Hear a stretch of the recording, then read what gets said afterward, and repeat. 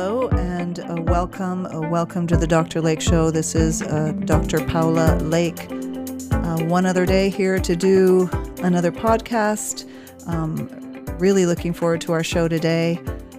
Before we get started, I want to do my introductions. Today I have a previous guest, Jenny Gosen here, a retired nurse. And we're going to talk about a really relevant topic on burnout, which I have a feeling, Jenny, you have some things to talk about in that department, do you not?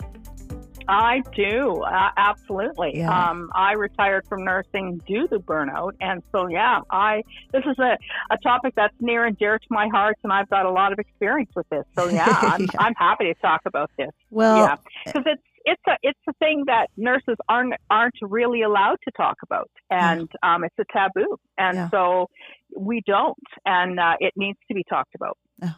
I absolutely agree. I think these are experiences that are very visceral and happen, but without actually acknowledging it and focusing on it, it kind of goes under the radar, but it does show up in other ways, right? In terms of illness and time off and those types of issues. And I also want to acknowledge that my wonderful co-producer here, Dylan, is present with us as well. Hi, Dylan. Oh, I can't hear Dylan. Okay, he is with us.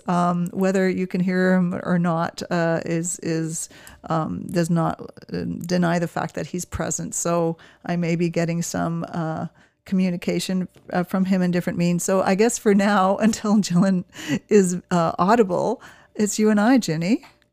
Okay, all right. Well, we've done this before. We have done this before. So, I wonder if you could just talk about some of the experiences right now. In watching the news, there's been a lot more conversation about burnout, or at the very least, the experiences nurses are having.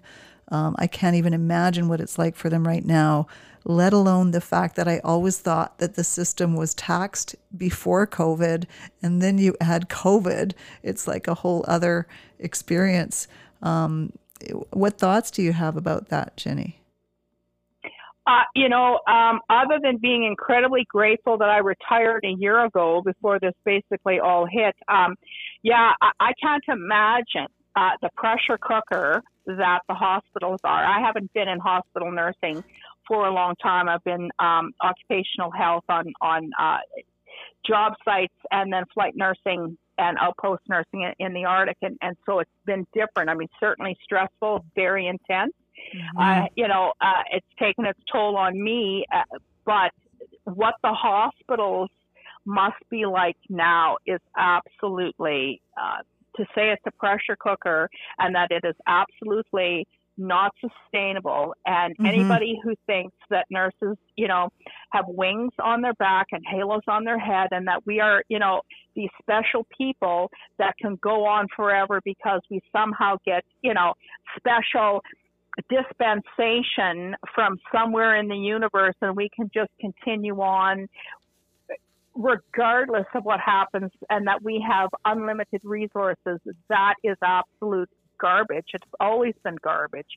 But we better be getting a very clear picture of what our first line responders are absolutely, the toll that it's taking, because we will not have anybody there anymore because there aren't unlimited resources. And so the job is incredibly difficult, has always been difficult.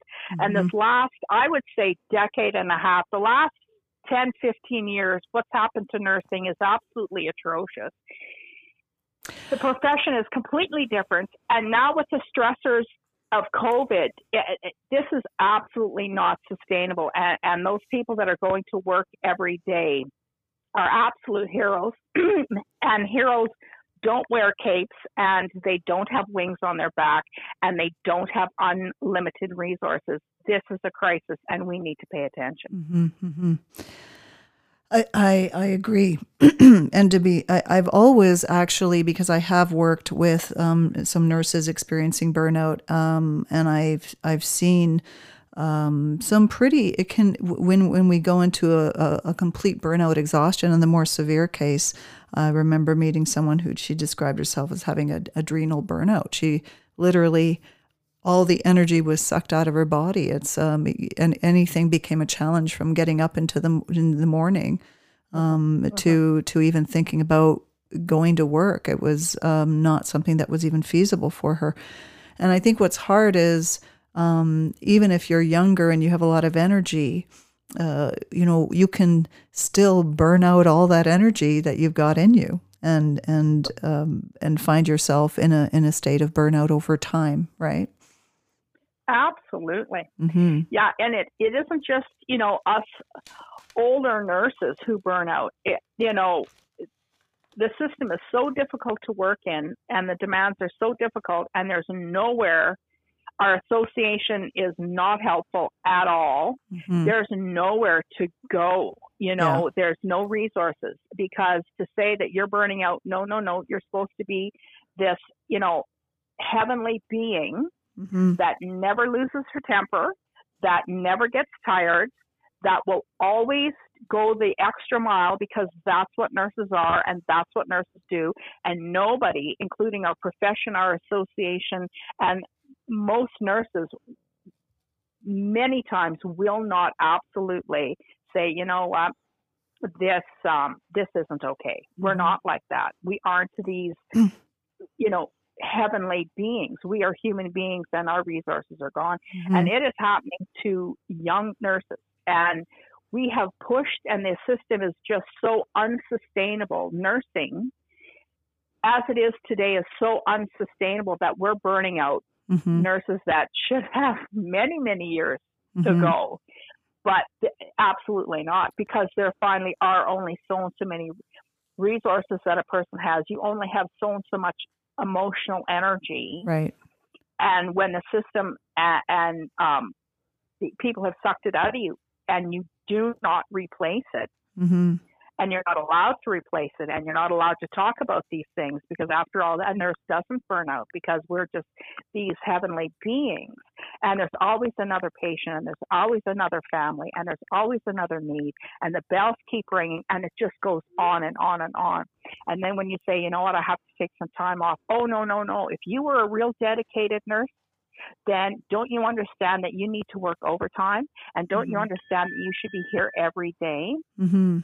Because really, that's what being a nurse is all about. And when you say, no, I'm going to make myself priority, there is enormous pushback to that. Well, it's funny. So, sorry, I was doing some reading on burnout, of course, and being the topic that it is right now, very relevant. One psychologist, her name is Emily Nagoski. Now, she took a very, let's say, perhaps a focus on women. But one of the terms she used is, and I thought that was an interesting term, the human giver syndrome.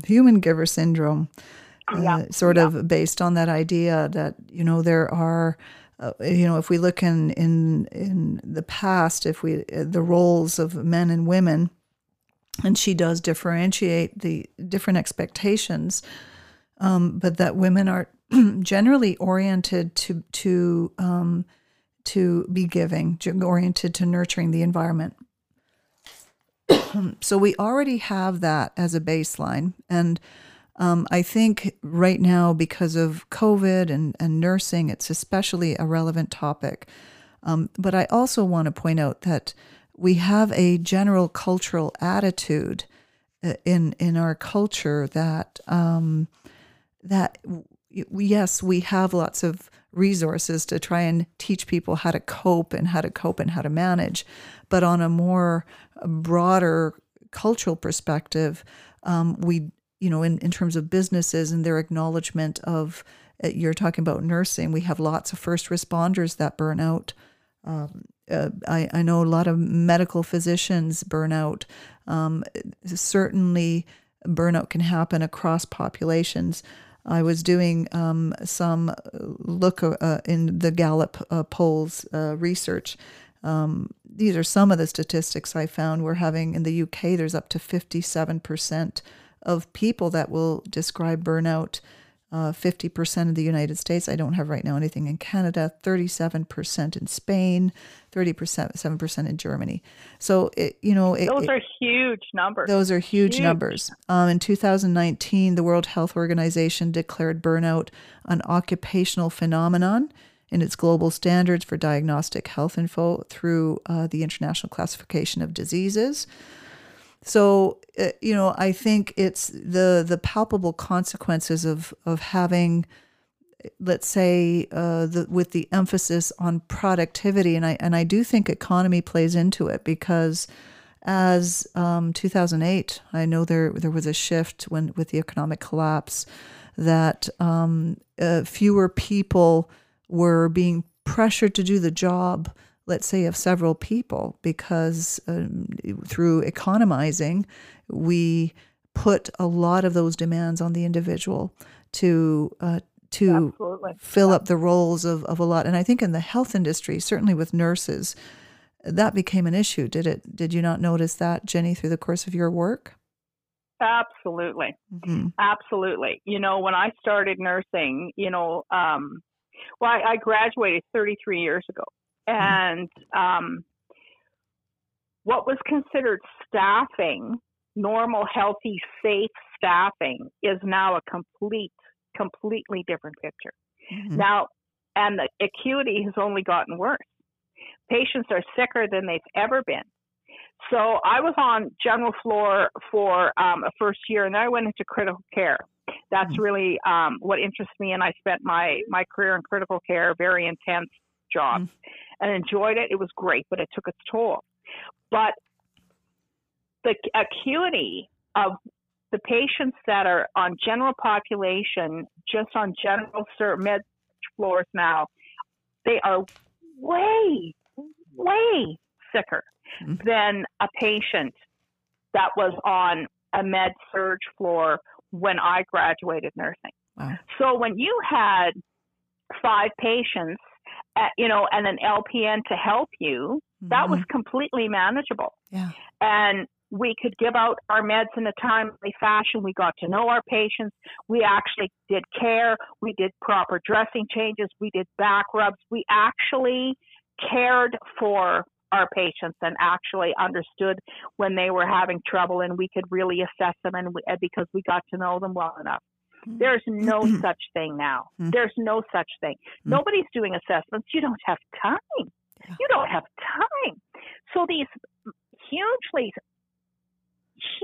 sick people are on the floors because the ICUs are full, emerge is full. There's nowhere for them to go. They have to stay out on the floor. Yeah. But you don't have the staffing. So there isn't the RN, LPN, and care aide. There might be maybe one RN. There's a lot more LPNs, and now there's care aides, and everybody is just going flat out. Yeah. Nobody's assessing. Nobody's watching. Yeah. There just isn't time. And now you put COVID on top of an incredibly stressed system. Yeah. Oh, this isn't manageable. This isn't sustainable at all. Well, and I even wonder, because I think there's a personality. I mean, of course, there are individual differences between people, but people that go into nursing I would imagine, already have that general tendency. And from my observations, at the very least, when I'm working with nurses, they go into the profession with already a predisposition to putting themselves in the back burner. So the caregivers often can get in the position of giving until they have nothing left to give. And I don't know if you've noticed it as a bit of a personality trait with nurses as well, that desire to give and really have a hard time even thinking about putting time in for themselves, because you're always under demand and there's always an expectation. So it must be so hard to say no when there's an actual need there. And now when we're talking life and death with COVID, I would imagine it's escalated that. Oh, it's absolutely horrendous. I mean, how do you say no? Sure. there's a certain personality. It is a giving, nurturing personality that goes into these professions. You're hoping, because other than that, what are you doing in this profession? Yeah. And so, absolutely. And when there's just need upon need upon need, I mean, when I was flying, medevacing, it was bronchiolitis season one year up in the Arctic, and I just had the plane load just crammed with kids. And I thought, wow, I really shouldn't be taking all these kids. But who do you leave behind? My pilots were going to X out, time out. And this was the last flight. And these kids were so sick. Who do you leave behind? I didn't leave anybody behind. I piled them all in, and we all went down to Yellowknife to the hospital. What child am I leaving behind that night? And I knew no plane was coming to get them. Right? That's a big burden to carry, right? Because it's a huge, it's huge responsibility. It's huge burden. And when you are on the floor, like those girls, well, I shouldn't just say girls, but people, men, women who are doing these jobs and are doing it because they care. And you go home every day from the hospital knowing you have not done your best because there simply wasn't time. There wasn't resources. When you go home every day feeling, oh man, I know I didn't do everything I wanted to do today for those people. Right. Actual needs were not met because I simply didn't have time and resources.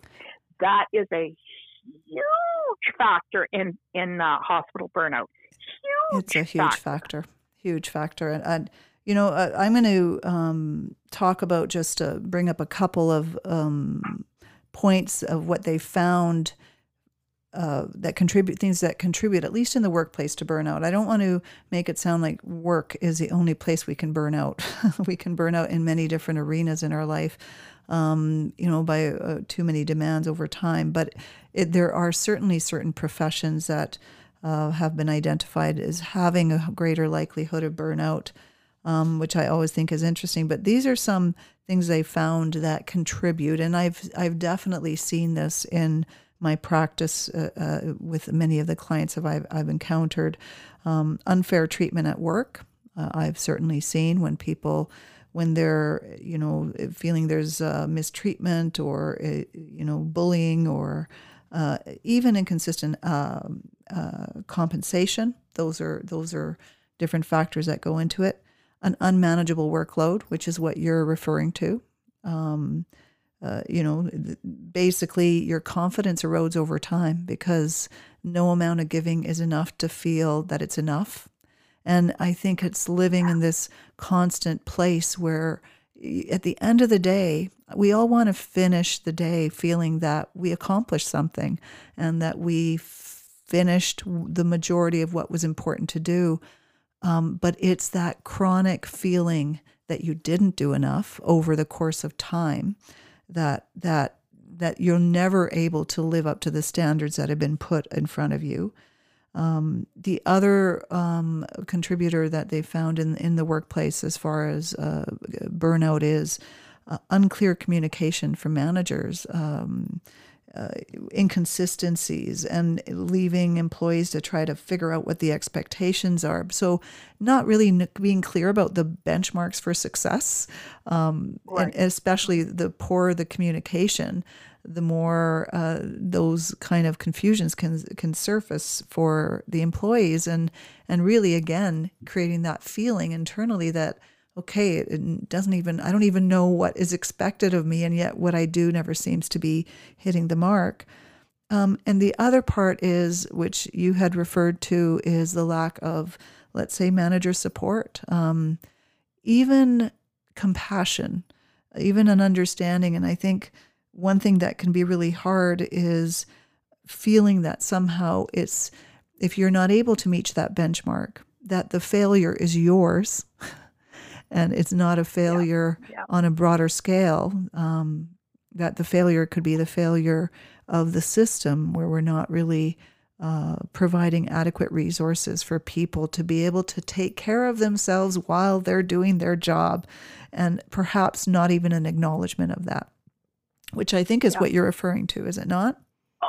Absolutely. I mean, you've Yeah. just hit so many things, on the head, and Hmm. and my colleagues, I know, take it personally, Yeah. that it's a personal failure, Yeah. and we do, we Yeah. consider it a personal failure, and so when you're in an unsustainable, and there is no, and there is a lot of unspoken finger pointing from Hmm. administration, from our own association, Hmm. other nurses, that absolutely there's this unspoken, you know, law, and it Yeah. is your fault. How come? How come you can't function in this? Because Yeah. really, if you were that good of a nurse, you should be able to do this. And we take that to heart, and it is very, very toxic and corrosive to, to the inside heart that we carry. It is very toxic. Well, it creates certainly an atmosphere for people to feel some shame, and feel that somehow it's they're failing. And I've certainly known in my practice that some of the things that need to be unwrapped for them is rebuilding a sense that it's not a personal failing.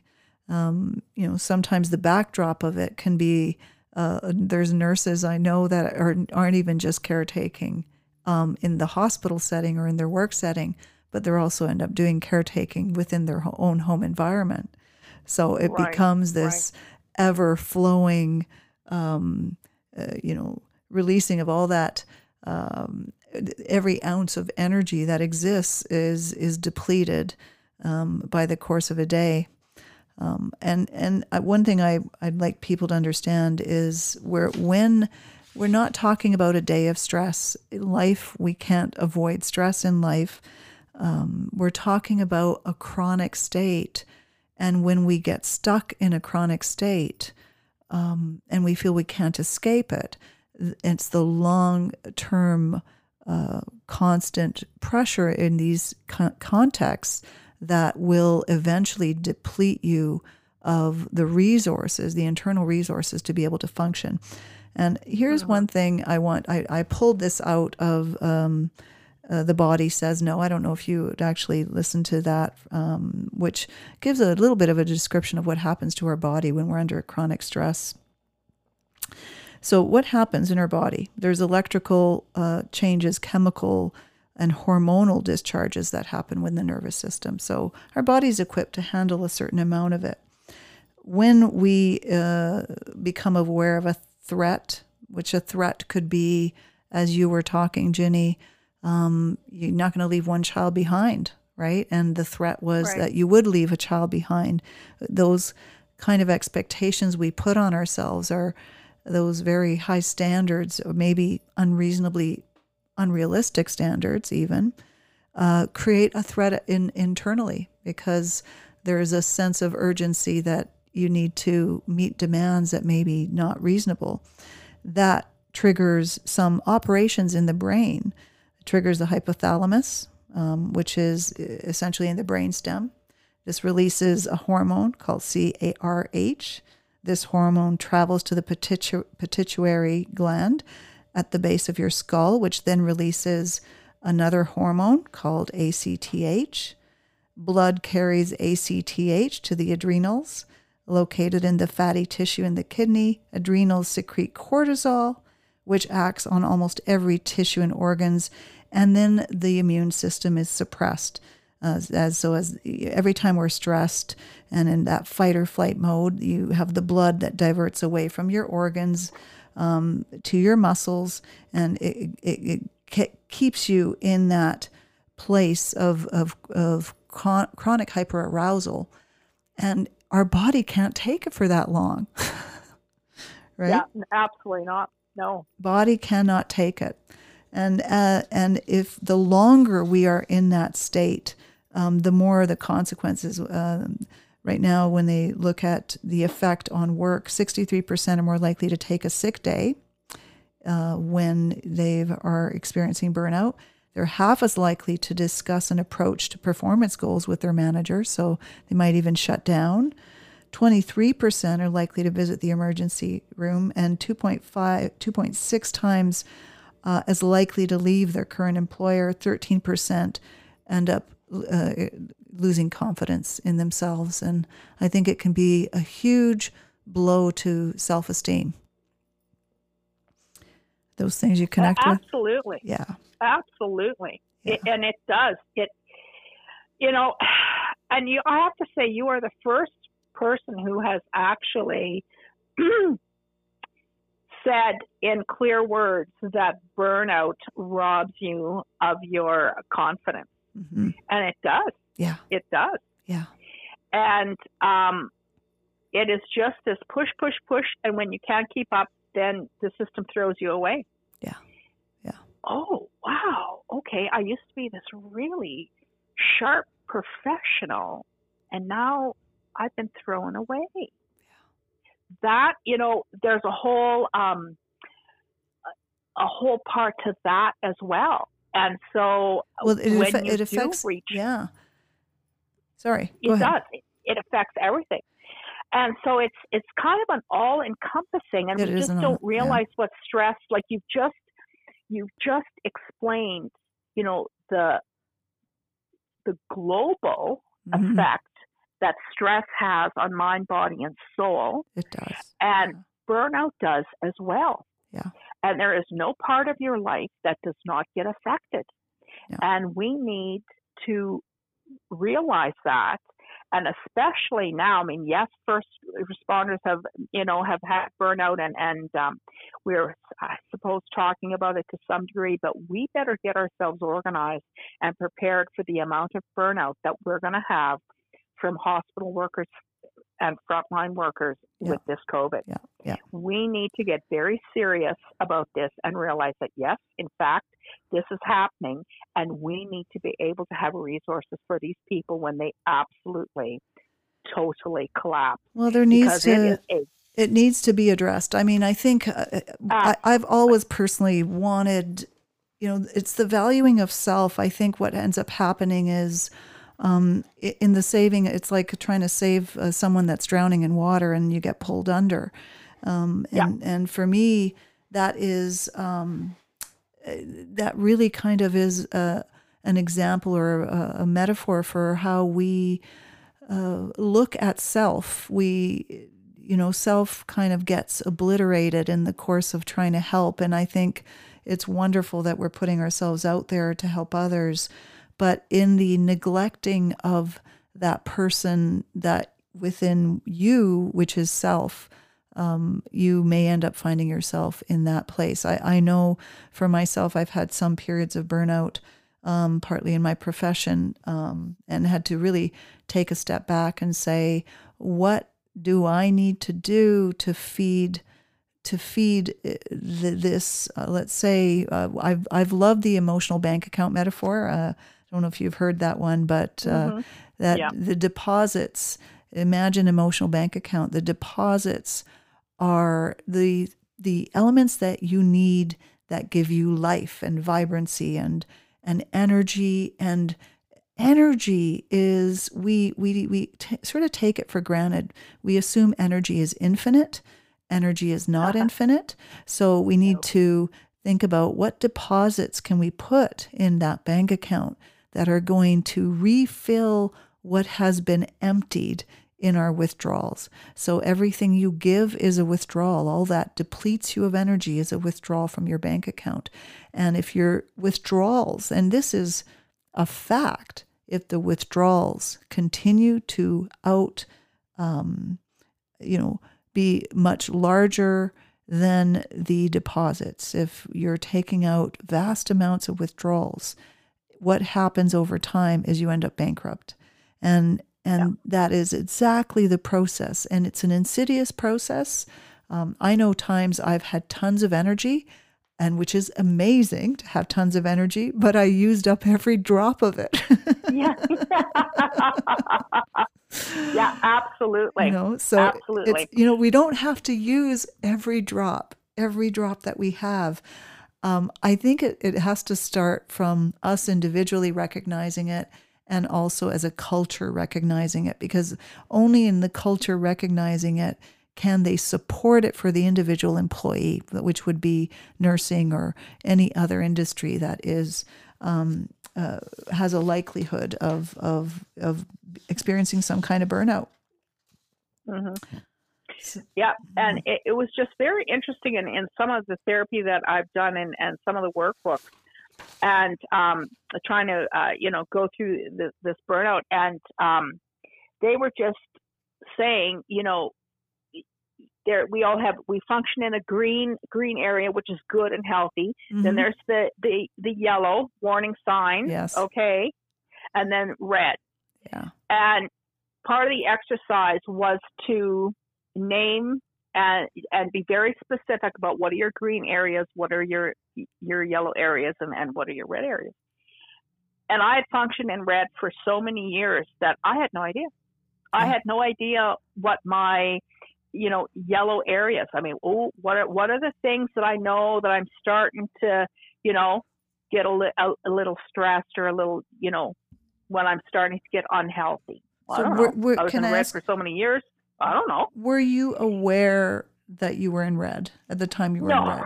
Okay. No. So absolutely not. And why do you think you weren't aware of it at that time?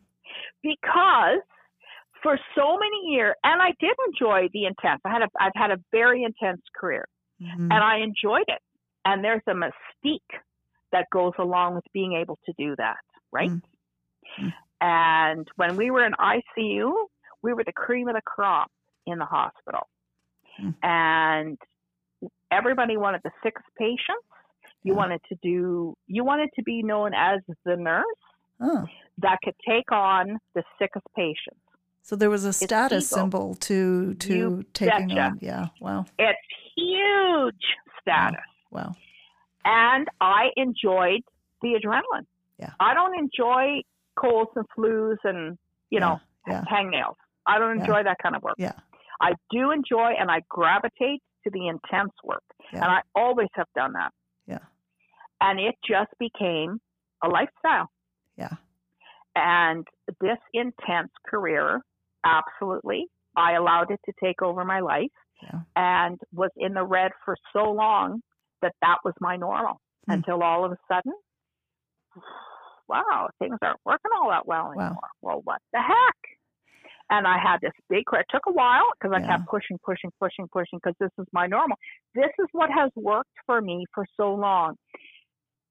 And we need to just slow down and give ourselves permission to say, this no longer works for me, and I need to figure out why.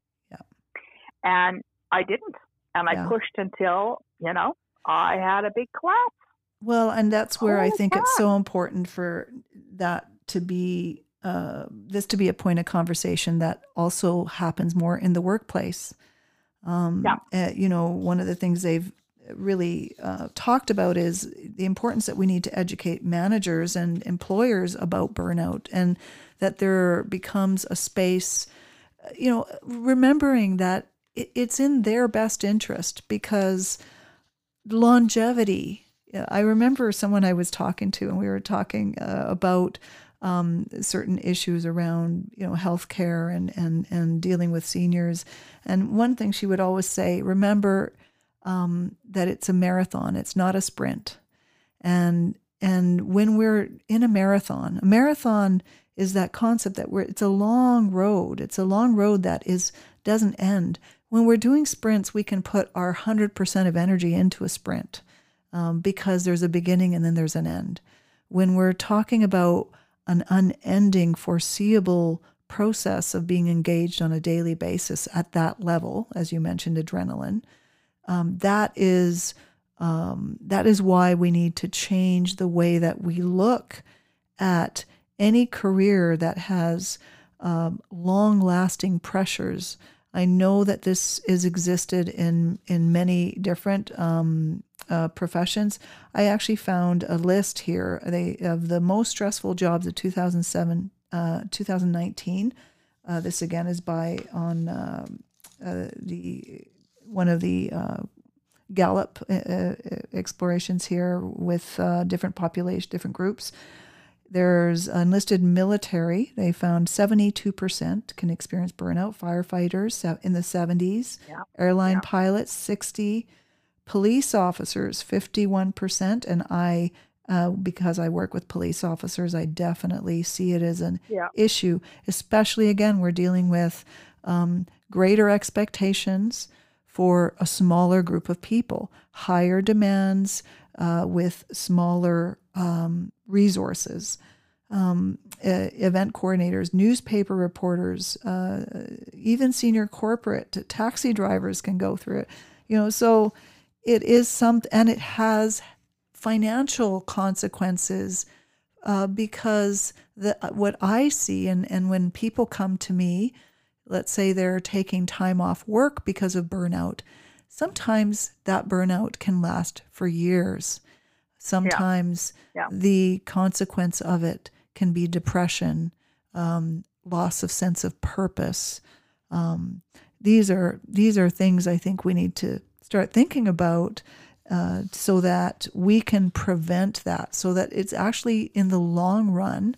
I think when they've done some look at outcomes for productivity in the workplace, companies and organizations that think about the well-being of their employees are less likely to have them taking time off work, going into taking sick leave, performance drops, enthusiasm, even efficacy ends up dropping when people are going through burnout. Yeah. No, your idea of the marathon is so smart, because Mother Teresa did that, actually. Oh. She was in it for the long haul. Right. And she just said, this isn't sustainable. Yeah. Sitting with these people and the work that she was planning to do, this isn't sustainable without wellness. So she took some of the money that she was given and she created a retreat for her nuns. And she put them on rotation. Yeah. And they worked with, the population for a rotation of days. And then they went to this retreat and they got cared for. Yeah. And their meals were prepared for them. It was a lovely place. It was very restful. There were, tablecloths on the table. It was a lovely place. It was quiet. And that's where they restored their own energy and then went back, because she said, I'm in it for the long haul here. Yeah. But this hugely demanding work is not sustainable if I do not care for myself and my own nuns. Yeah. And so she created a retreat for them, because she knew it was a marathon, and she knew without caring for themselves, it was not possible to sustain. And she was in it for the long haul. Yeah. And she put her nuns on rotation. And she, on their days off, they went to this very lovely retreat and they got cared for. So very smart lady, and we need to be a little bit more like Mother Teresa. Yes, there are needs, and we, need to have a purpose, and we need to help out and pitch in, but we also need to care for ourselves, or it's not sustainable. I just want to acknowledge that there's a dog barking in the background. Okay. This is my wonderful, you'll see her on Instagram, Stella, a mini golden doodle, and she's definitely a stress release, and on occasion can elevate my heart rate. But otherwise... But that's the thing. What's your stress relief, right? Where do you go for your retreat? Yes. And so Mother Teresa made this retreat for her nuns. That's great. Yeah. But we all need to create a retreat for ourselves and get to know what are your green areas, what are your yellow areas before you get to the red. I think that's a brilliant way for us to start to take responsibility. I think I'm looking at it from two different standpoints, and one of them is the cultural responsibility, the employer's responsibility to understand burnout. Because if we always say it's just about us, I think we are much more powerful when we are collectively unified towards a stance that puts well-being as a priority. And the one thing I would love organizations to understand is, while it may seem that they are putting aside or slowing down the wheel of productivity by encouraging people to do self-care, they're actually creating instead a workforce of people that are going to be there in a sustainable fashion, that are not going to go on sick leave, that are going to always give you the peak performance that they can possibly give you, because their well-being is taken into consideration. So, I think let's change mindset around well-being. Instead of it being a superfluous, frivolous need, we actually see it as an integral part of keeping employees and workers well. And I always think they love the language of maintaining productivity and economic benefits, and those economic benefits and productivity are, I think, more guaranteed if you're actually looking after the individual in the workplace. Absolutely. It's very interesting. I've worked with industry a lot as an occupational health nurse. And, having these conversations and trying, to make certain management styles, because some managers are, they are understanding this concept, and there are some that are absolutely not. And trying to get them to understand that, the people are a resource. They're not a liability. Yeah. They're a resource. And that resource needs to be a renewable resource. And absolutely. Yes. Right. And this is how you keep people happy. Happy people are productive people, healthy, happy people. And yes, they'll banter that around. Yeah. Oh, yeah. They know that. Yeah. Then that allows, then you have to make allowances for them to have balance in their life. Mm-hmm. And wellness is not just, a woo-woo crap. That's a bunch of woo-woo crap. No, it's not. No, it's how people maintain health. Absolutely. And Mother Teresa knew that her nuns needed to maintain their personal, mental, and physical and emotional and a spiritual wellness. Absolutely. And she factored that into her long-term plan. Yeah. And when companies do not factor, any company does not factor that into their long-term plan, they short-circuit themselves. They do. There's just no way around I that. think for anyone that is interested in peak performance, and you look at peak performance at work, some of the better organizations are really the ones who encourage a model that looks at the individual employee on different levels, building on their strengths rather than their weakness, giving them a real sense of accomplishment as you draw on the employee's strengths, sustaining them, in supporting them in times when they might need some time for self-care, balancing out the demands. And these are things I think that a company needs to be fully aware of, and to stop the thought that of course there's going to be demands. I think especially now with COVID, none of this means that the demand disappears. I don't even know how realistic it is for the select number of nurses that exist to be able to, in the long run, be pushed on a level and continue. There will be people dropping out and burning out. I have no doubt about it. Absolutely. It's not sustainable. Yeah. So it's not sustainable because the system was stressed already. It was. So, we're not talking healthy, well-balanced people anyway. Yeah. You're talking a stressed out workforce anyway. Yeah. And a system that is, really quite broken. And then you've added COVID. Oh, no. So perhaps, we can look at that end of it, which is the cultural. And then there's the personal end, because we can do our part in trying to educate organizations and company in sustaining well-being of their employees.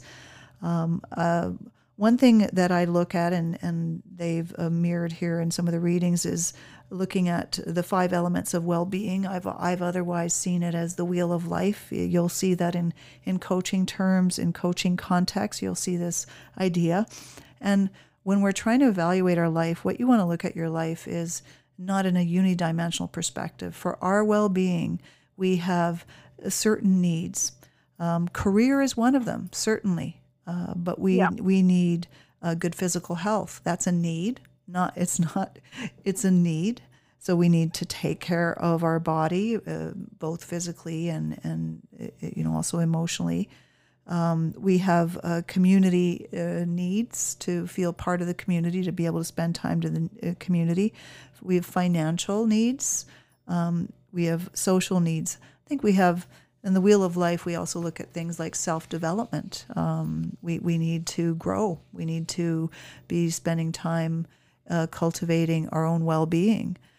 So these are needs, and what happens is when the entirety of our life gets consumed by this unidimensional demand, whether it's work or just giving to others, those parts of our life start to fall away, and we spend less and less time taking care of those pieces. And I do believe that where the areas of our lives that we neglect are the areas that wither. There's a way that they talk about when we look at the brain, and we say, and we do use the same concept with the muscles. If you don't use something or put your energy into it, it kind of shrivels. And if you don't use it, in techno, if you don't use it, you lose it.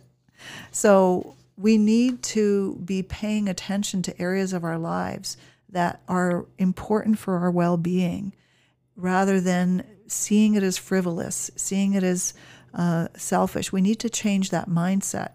And instead of looking at it as frivolous, think of it as if your car was running out of gas, would you just keep on driving?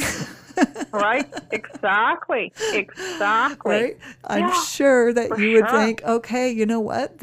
I'm running on empty. I better fill the gas tank.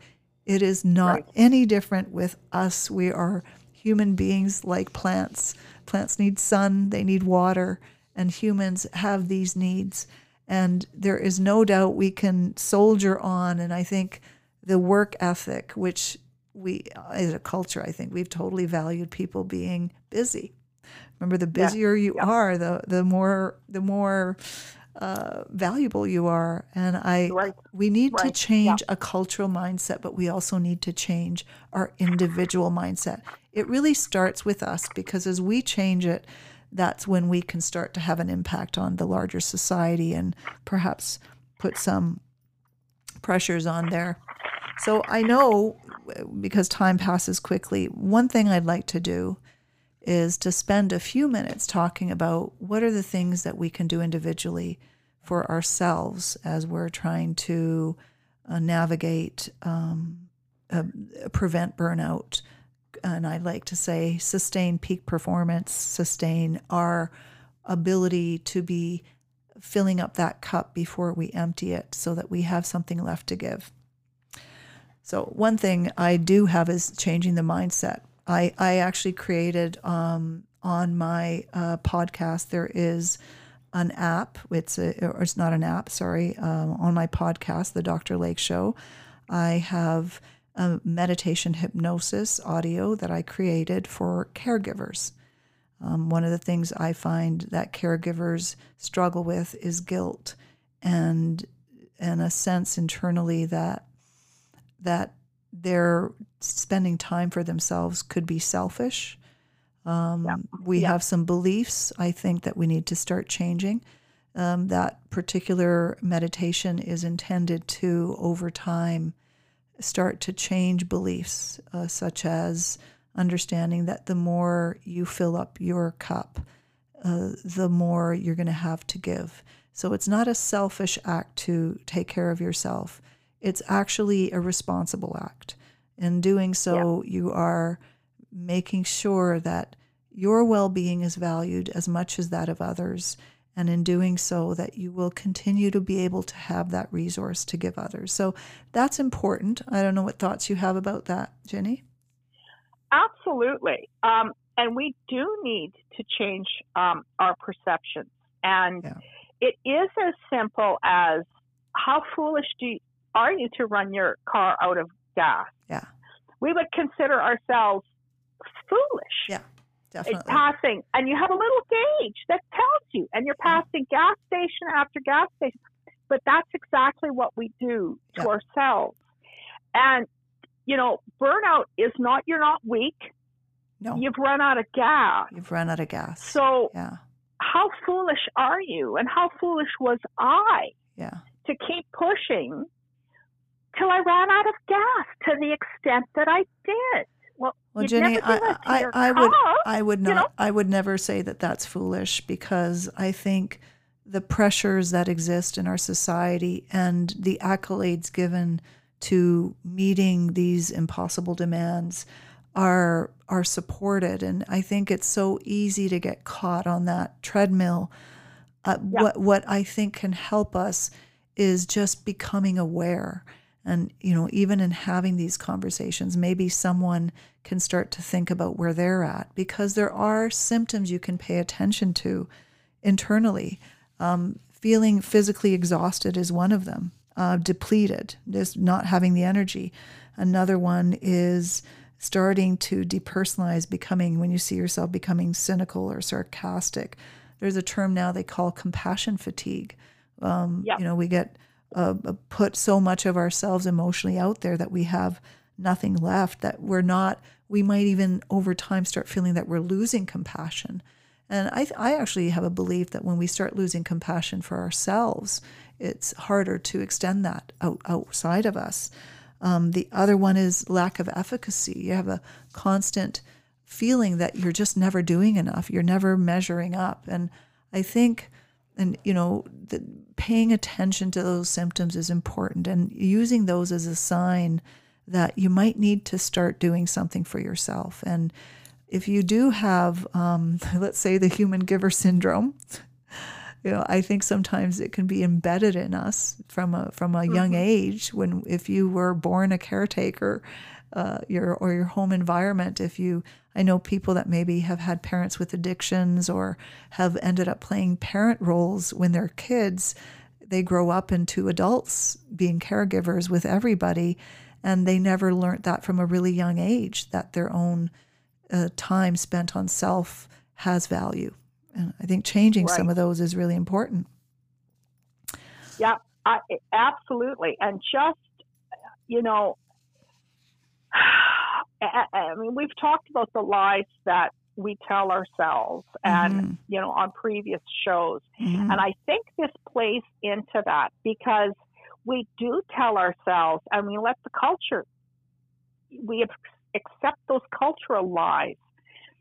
And we need to just step back and say, what is my truth? What works for me? And giving ourselves the permission, because quite a long time ago, you were talking about letting go of things that don't work for you. Yeah. And it was a radio show that you and I did. And I was in the process of just starting to realize how incredibly burnt out I was. And that just really spoke to me. And I was like, oh my goodness. Yes, giving myself permission to say, this no longer works for me. It used to work really well. Yeah. But giving myself the permission to say, this no longer works for me. And I'm allowed to walk away from this. It doesn't make me weak. It doesn't make me a quitter. Yeah. This is completely healthy, okay, and should be applauded. When this no longer works for me, I am allowed to walk away. And we should be able to feel that that's okay. Yeah. And if that's one point I want to get across in this podcast, it is healthy, it is okay, and let us applaud the people who stand back, reevaluate, and say, this no longer works for me. I like going.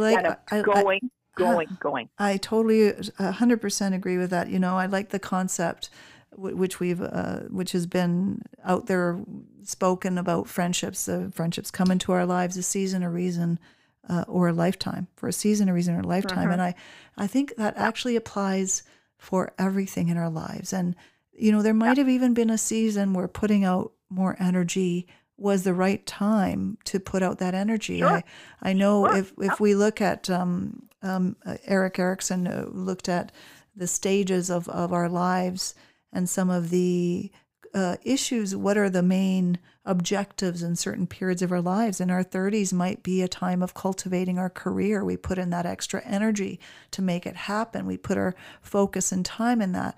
But there's a season to that. And as we also get older, our energy changes, our energy level. We have to, at a level, be paying attention to even the changing within us of those resources and start to notice. I used to be able to do 100 of these at one time, and now I'm not doing as much. Maybe that's an indicator that, you need some more time for self. I think what I always like to do when I work with people is start to think about a vision of your life and how, if you could create it with the kind of balance. If you looked at the wheel of life and you said, what have I been neglecting in my life? What have I put aside? How have I, neglected to take care of this part of me, whether it's financial, whether it's emotional, whether it's physical? And what do I need to do to fill it? And more often than not, when I work with that and people are trying to fill areas they've neglected, it comes with a lot of limiting beliefs, as you and I mentioned, the lies that we tell ourselves that have stopped us from being able to take care of those. So you need to also figure out what are the beliefs I have that are stopping me. And once you've challenged them, you use your vision of what you would like as that template. I think, you can have a life coach that helps you. Coaches are intended to help you work through blocks to getting what you want. You could go to see a therapist. You could start some of your own work. I know that I ran into was a handout really that was online. It was about online supports for COVID-19 stress. And one of the things that's indicated is Canadians are not using online supports for accessing, support resources as we're going through this. The Canadian Mental Health Association has a bounce back program. It's called bouncebackbc.ca. Right now it's available in BC, Manitoba, and Ontario. There's Wellness Together Canada. That's a website for that is ca.portal.gs/. That's a federally funded program. There's wellcan.ca. It's a resource developed and funded by corporate, community, and public sectors. And Ontarians also have a free access to for-profit cognitive behavioral therapy program at McBeacon. It's at mcbeacon.com during COVID-19 pandemic. So we need to know what resources are out there and access them. But I think knowing, becoming aware, self-aware, and starting to take time, little things, you don't have to start big, right, Ginny? We don't have to do big things. Start taking a walk out in nature every day and preserve even 15 minutes. For people that are not used to taking care of themselves, one of the things I'll say is start small, because, develop a comfort with the 5 minutes. In fact, I think I saw a physician who had published a book on 5-minute exercises just to change your state in short periods. Start to build up some resources. It could be a walk. It could be a 5-minute meditation. It could be taking some time out to do something that you love, like play an instrument. Put self first. Feed yourself. Give yourself time to nurture the things that give you energy. So think about what your deposits are. What are the things in your past that have helped you feel good, that have given you energy, start thinking about filling that pot. And if you're struggling with that, if you're struggling with coming up with ideas, it could be a sign of just how depleted you are. And, Yeah, that is a absolutely. good time to seek some outside support, because when we are tired and we've lost confidence and we're a little bit depressed, our creative mindset diminishes. We actually can lose confidence in our own decision making, right? And knowing that we're making right choices. And, it is important to be able to reach out and get that support. I don't know if you have any other thoughts about that, about what people can do to make that difference. Well, and just to step back and be aware of what they're feeling and why they're feeling it. Yeah. And start to, because it took me a long time to figure out where my yellow zone was. Yeah. So, like, why am I so, what triggers my anger? What triggers my irritability? Yeah. What's the core of that? Just step back and start watching your feelings, your responses to things, and start journaling and just get to know where your stressors are and why and how you react like that, and just get to know your own emotions, because we've been going for so long without paying attention. Yeah. Please start paying attention to your own responses and start journaling and get to know your responses and why you feel the way you do. Start really enhancing your awareness, and if you're noticing some things are off, is a good time to unpack it, because sometimes we know what we're experiencing, but we haven't actually taken the time to put the words to it and understand what it is. Every time I see my boss, my heart rate goes up, or when I think of saying no to work, I feel incredible guilt. And why? Why? And just follow that through. How come I feel guilty? And what are the images that come up with that? And if you can't do that by yourself, if you can't unpack that by yourself, there's lots of help out there. And maybe you do need to help you unpack that, but you need to know why that guilt feeling, or why that irritating, or why I get angry.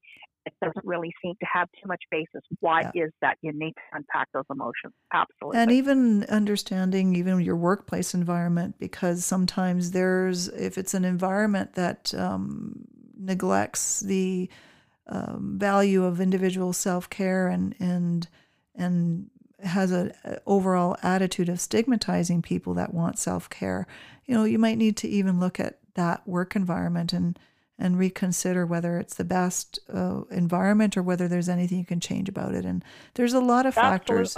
I do think right now with the podcasts that are out there, with some of the free resources we have, and that's why I keep pointing out other resources. One book I suggest for people that want to understand a little bit about the connection between our body and our well-being is The Body Says No. It's a book by Gabor Mate. Right now, with the many multiple meditations, I really think things that can feed you is take some time away from your normal habits. It might be that you do to decompress, which might be normally you sit down, have a glass of wine and watch TV. And I think that's wonderful if that helps you feel good for a little bit. But make sure that you're monitoring what even things you're doing that are escalating how you're feeling. I could be watching lots of drama and murder and killing after a day of working, if I was a police officer with a lot of crime. We need to, I always think we take our brain for granted. The brain is like a sponge. This sponge absorbs what we're surrounding ourselves with, whether there's a lot of negativity around us. We absorb it. Right now we know about mirror neurons. Even just being around a lot of negativity in our brain, it mirrors what we're experiencing around us. So be mindful of what you're exposing yourself to. That includes at work, not only work, but even your personal life. If there's a lot of conflict that you're going through, if there's a lot of negativity you're surrounded by. Negativity, we already have a brain that's predisposed towards being negative. So then it would be about being intentional about bringing into your brain things that are positive. I make a point of actually looking for inspirational stories, things that feel good inside, because they're the things that remind me that there's more than just what we see every day in the news. As they've been talking about COVID burnout. I'm sure you've heard of that term. Mm-hmm. We're watching COVID stories every day. Wonderful. We need to be informed, but let's also remember to fill the pot, because we are the people. Ultimately, the better we are individually as a society, the better choices and decisions we can make for our society. I think we need to be well to contribute to the wellness of our society. So let's start with us, and then we can start launching forward into looking at having an influence on the system. Absolutely. Absolutely. So have we exhausted our thoughts? I one of the things I want to say is no hour conversation can exhaust certain points, all the points that might be relevant to it. Right now, if you're interested in even adding a contributing thought that I may have overlooked, please feel free to contact us at podcast@drlake.ca. That is one way. Also, you can go online and look at the drlakeshow.ca. So these are some resources and ways that you can access our podcast, also to send us information. Would love to hear your feedback. And Jenny, I always enjoy talking to you. You're full of life and passion. Well, it is. We just have these incredibly interesting conversations, and it is usually something that I am very passionate about. And of course, this is. I mean, I'm not quite finished with my burnout. It's amazing. Yeah. If somebody would tell me that I would burn out this badly, it would take this long, to get completely back on my feet. It does. Shocking, but it is. And so. And I just see, my colleagues in the hospitals, and I'm like, oh my, I just see the tsunami of burnout coming, and there's just really, no way to stop it. And so my heart goes out to absolutely. anybody who's out there, and because this is just going to be, it is, and is going to continue to be, a damaging, toxic thing. And we just push and push and push because we have believed the lies that we are supposed to, and we are supposed to carry on, and it is not sustainable. So absolutely. Well, give yourself permission. Absolutely. And right now, as you're tending to your own burnout, I know that contributed to one of your retirement decision is recognizing it. And so how are you doing right now as you're navigating burnout? Well, better, but it is, there's still physical, limitations. So I'm not physically 100% back. Yeah. Emotionally, not as well. Yeah. Not 100%, but certainly way better than a year ago. Yeah. Absolutely. And just, it's been so long since I have done self-care that I do it for a little bit, and then it's not a habit. It's not, Yeah.